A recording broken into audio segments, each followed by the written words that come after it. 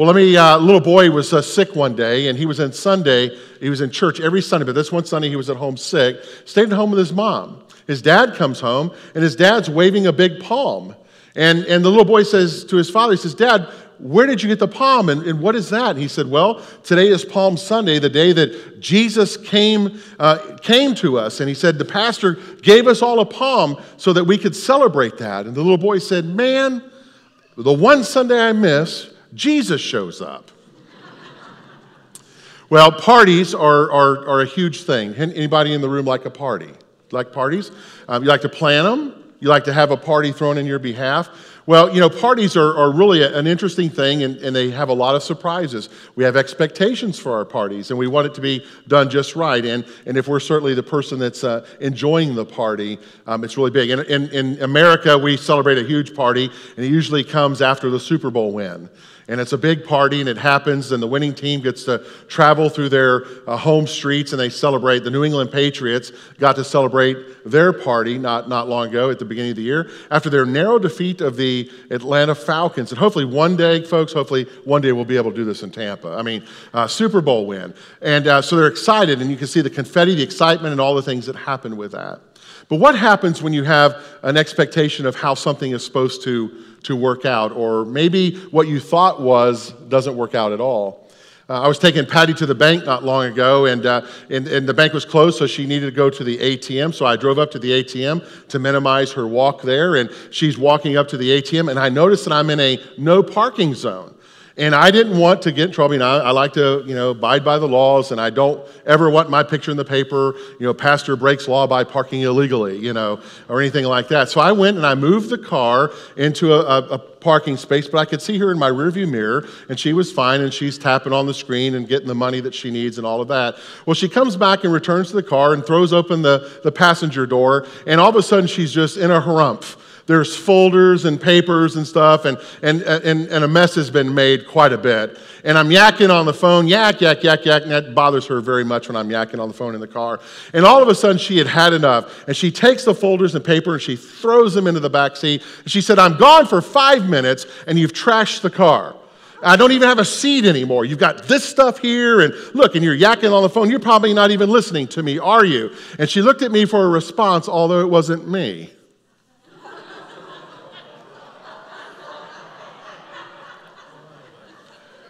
And the voice in the driver's seat said, "Ma'am, who are you?" And she said, "Whoops, my bad, I'm in the wrong car." So she got in the right car. Surprise! That's kind of the way that we celebrate on this holiday. Surprise. Sometimes things just aren't the way we think. Sometimes we plan it, we visualize it, we think it through. We know the way that it's supposed to be. Maybe you've done this, I know I've done this. We set an expectation, and that expectation is raised, and we want things our way, we want it just this way, and it's got to work out just fine, and then we'll be happy. But sometimes things don't work out at all the way that we think, and then it's it's a huge letdown. And we're not really sure what to do. A Sunday school teacher was teaching her preschool class. Brittany Smirsky is running our words in the back on our audio or on our visual stuff, and she's our preschool director. So Brittany will probably resonate with the story. Teaching preschoolers can be a difficult thing. Any preschool teachers there's a couple of them that are here. They're like going, "Please don't make me raise my hand." But teaching little kids about faith and all, that's a difficult task. And this one Sunday school teacher teaching preschoolers just wanted to be really validated that the time that she was spending was being spent well. So she asked the question, "Who knows what Easter is about?" And the little boy raised his hand, and she called on him, and she said, "Tell us." And he said, "Well, that's when we eat turkey, and our family comes, and we watch a lot of football." And she thought, I think you're thinking of Thanksgiving. And a little girl raised her hand, and she said, "What's Easter about?" She says, "Well, that's when we run down the stairs, and we come down, and there's all these really pretty presents, and we open them up, and everybody's really happy." She says, "No, sweetie, that's Christmas." And the teacher's not feeling very affirmed about herself. And finally, the little boy's kind of hesitant. She said, "Yes, what is Easter about?" He said, "That's the holiday when Jesus went to the cross and he died for our sins." And she's going, "Yes, finally, I have been validated." And then he continued, "And if he sees his shadow when he comes out of the hole, we have 6 more weeks of winter." Sometimes things aren't what we think they should be. And I think that's probably what happened to Jesus when he came into Jerusalem. I think Jesus had an expectation. The people certainly had an expectation. Here comes Jesus into Jerusalem, and the people have this huge expectation as to what it should be, and he comes in, and things aren't really the way that they thought they should be. So let's take a look in the Gospel of Matthew, and let's look at chapter 21, and I'm going to read verses 1 through 9. So let's take a look at this. When they neared Jerusalem, having arrived at Bethphage on Mount Olives, Jesus sent 2 disciples with these instructions. So Jesus is telling them to go do something. Go over to the village across from you, and you'll find a donkey tethered there, her colt with her. Untie her, bring her to me. And if anyone asks what you're doing, say, the master needs them, and he will send them with you. This is the full story of what was sketched earlier by the prophet. Tell Zion's daughter, look, your king's on his way, poised and ready, mounted on a donkey, on a colt, full of a pack animal. And the disciples went and did exactly what Jesus told them to do. And they led the donkey and the colt out, laid some of their clothes on them, and Jesus mounted, and nearly all the people in the crowd threw their garments down on the road, giving him a royal welcome. And others cut branches from the trees, and they threw them down as a welcome mat. And crowds went ahead and crowds followed, and all of them calling out, Hosanna to David's son, blessed is he who comes in God's name, Hosanna in the highest. So you read this, and you think, wow, this is a banner day for Jesus. Everybody's excited. He's coming into town. They're throwing a big party. There's confetti everywhere, although it's palm branches. They're throwing their clothes all around so that he can walk upon that as a sign of royalty as he's entering in. If we just stop right there, we miss the entire story. And sometimes that's what we do. We read the Bible and find the one thing that makes us feel good, and we stop. And we could just hold it right there, and it'll be fine. If we do that and we pause the story, we miss the entire reason for Holy Week. Jesus enters into Jerusalem, and he comes, and all of a sudden, we find ourselves wondering and thinking about all of this.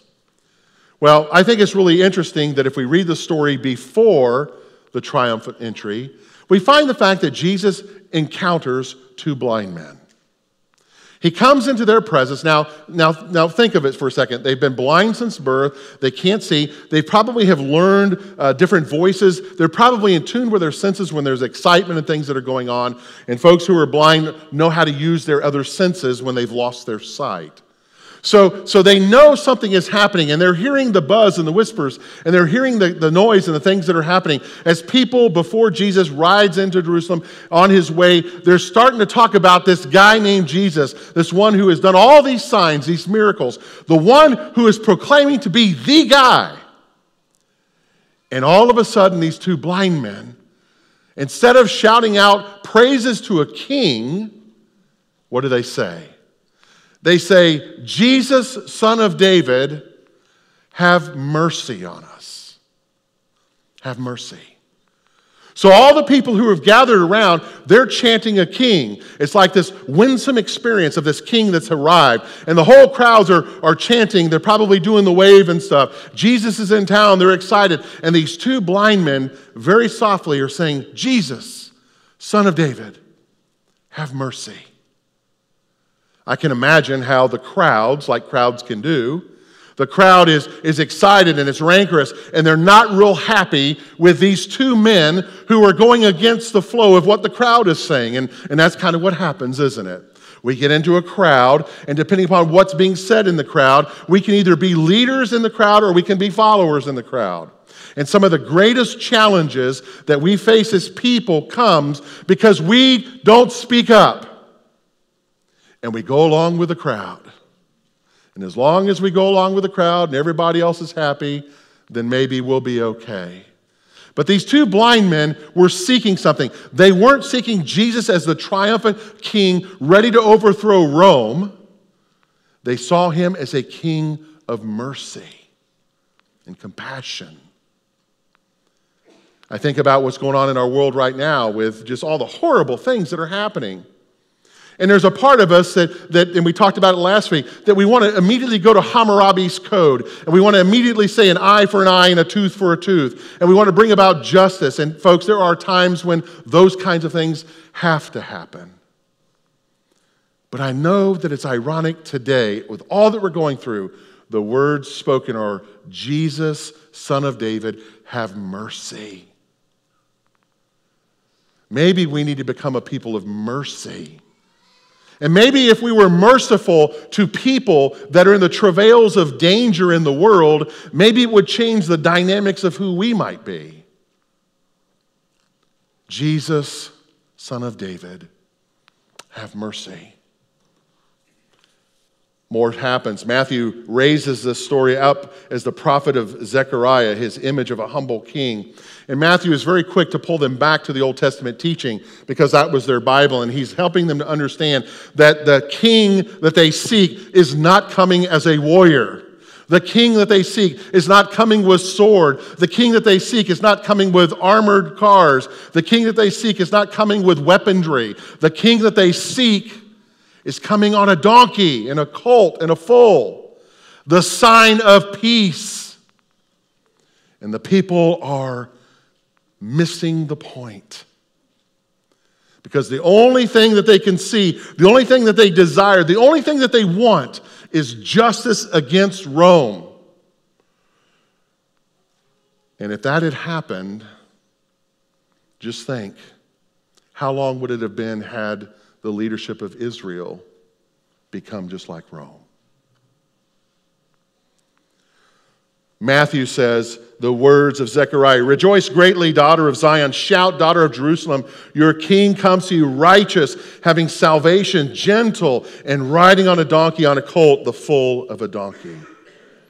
The crowds of people, they're paving the way for Jesus. They're waving palms. The palm is the sign of nationalism. And in our country, the sign of nationalism might be we wave our flag or we wave some sort of whatever. But here they're waving palms, the sign of nationalism, that Israel will rise up again and be the power to overthrow the big bully called Rome. And Jesus said, "Notice how I'm arriving. Don't miss what I'm showing you." Kind of takes us back to when he arrived in the first place, doesn't it? His birth was foretold. The signs were there. And yet those who were looking for him, those who should have known, did not see it. But the lowly and oppressed did. Jesus returns as he's coming to his time of death. Verse 10 tells us something pretty amazing as well. When Jesus entered Jerusalem, the whole city was stirred, and they asked this, and I find this kind of comical. You know, Jesus, the rock star, he's coming. The word has gotten out. Everybody's excited about what's happening with Jesus. They know all that has been reported about him, and he's there in his midst, and they're kind of caught up with the crowd. Yeah, woo! Who is this guy? They can't see. So sometimes our emotion isn't what should lead our heart. Sometimes our emotion should not be what identifies who God is, because emotions can change. But what we seek is the transformation, and as Jesus rides into Jerusalem, that's what he seeks. He seeks the transformation of this. He doesn't come to be the king warrior. He doesn't come to be the liberator. He doesn't come to be the one that destroys Rome and restores Israel power. And the reason why Matthew writes so heavily about this is at the time that Matthew's gospel gets birthed, a lot of really horrible things have happened in Jerusalem. The temple has been ransacked. Hundreds of thousands of Jews have been killed. Rome has gone to overpower yet another false Messiah at that particular time. It's around 70 AD. Jesus has long been dead. And Matthew is trying to resurge the nationalism of the Jewish people. And that's why he's making sure that we understand this story. And he says to them, quit trying to overpower, because you're not going to win. But God will win. And you need to trust in what God will do. Jesus came as the king to overcome our sin. He came to give us new life. Jesus' kingdom is not of this world. It is of all worlds. Jesus' kingdom does not end at the time of his death. In fact, his kingdom reigns forever. He is King of kings. He is Lord of lords. And he is everlasting. So Jesus' arrival into Jerusalem is to say, my kingdom is different. I am a man of peace. I am a God of mercy, and I will shower you, my people, with this peace and with this mercy. And I come to conquer sin, the real enemy. And when we can conquer sin in him, then the world is truly a better place. In 1918, the Habsburg dynasty became no more. In fact, in Austria, the king had abdicated the throne, and he had come to a point where he did not allow his daughter Zita to take the throne to become the queen. And as he left, they shut the government abolished the Habsburg dynasty, and so Austria no longer had a monarchy. Well, for her entire life, Zita continued to say that she had a rightful ownership to the throne, that she was to be the rightful queen of Austria. And she maintained that all the way until 1993, at the time of her death. And at the time of her death, they actually went and they put a funeral together, a funeral that was worthy of one of royalty, of one who was deemed as a monarch. And her casket was made of the finest woods, and it was adorned in the finest metals and gold and silver and platinum, and it had jewels bestowed upon it, and it was befitting for a monarch. And as the funeral procession made its way to the Habsburg Cathedral, the casket was parked right in front of the west door of the cathedral. And the crier came, and he walked to the great door, and he banged on it 3 times. Bam, bam, bam. And a voice from inside says, "Who is it that seeks entrance into this cathedral?"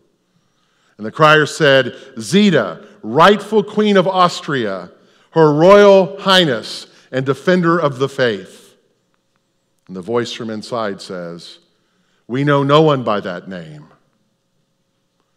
The town crier banged again, bam, bam, bam. And the voice from inside said, "Who is it that seeks entrance into this cathedral?" And the crier said, "This is Zita, the rightful queen of Austria. She has come to claim her eternal place of rest. She is the defender of faith. She is the true monarch." And the voice from inside said, "We know no one by that name." And the town crier came a 3rd time, and he banged on the door, bam, bam, bam. And the voice from inside said, "Who is it that seeks entrance into this cathedral?" And the crier said, "Zita, a child of God, a sinner, seeking forgiveness and grace through her Lord Jesus Christ." And the massive western gates opened, and Zita's coffin was brought in and buried inside of the cathedral. Here's my perspective. Jesus came into Jerusalem to let us know something. And that was that sometimes the images of what we think is right and wrong and what we should and shouldn't do, sometimes God's plan is a lot bigger than the vision we have. And we should not limit ourselves to that vision. But I also believe that as Jesus came into Jerusalem and made his way down onto the cross and died for our sins, instead of just opening up the doors of the church for us, he opened up the doors of heaven. That you and I, not only here on earth commending his work, but committing his work in heaven into life eternal. Jesus, Son of David, have mercy on us. And the question on this Palm Sunday is, what kind of king do you want Jesus to be?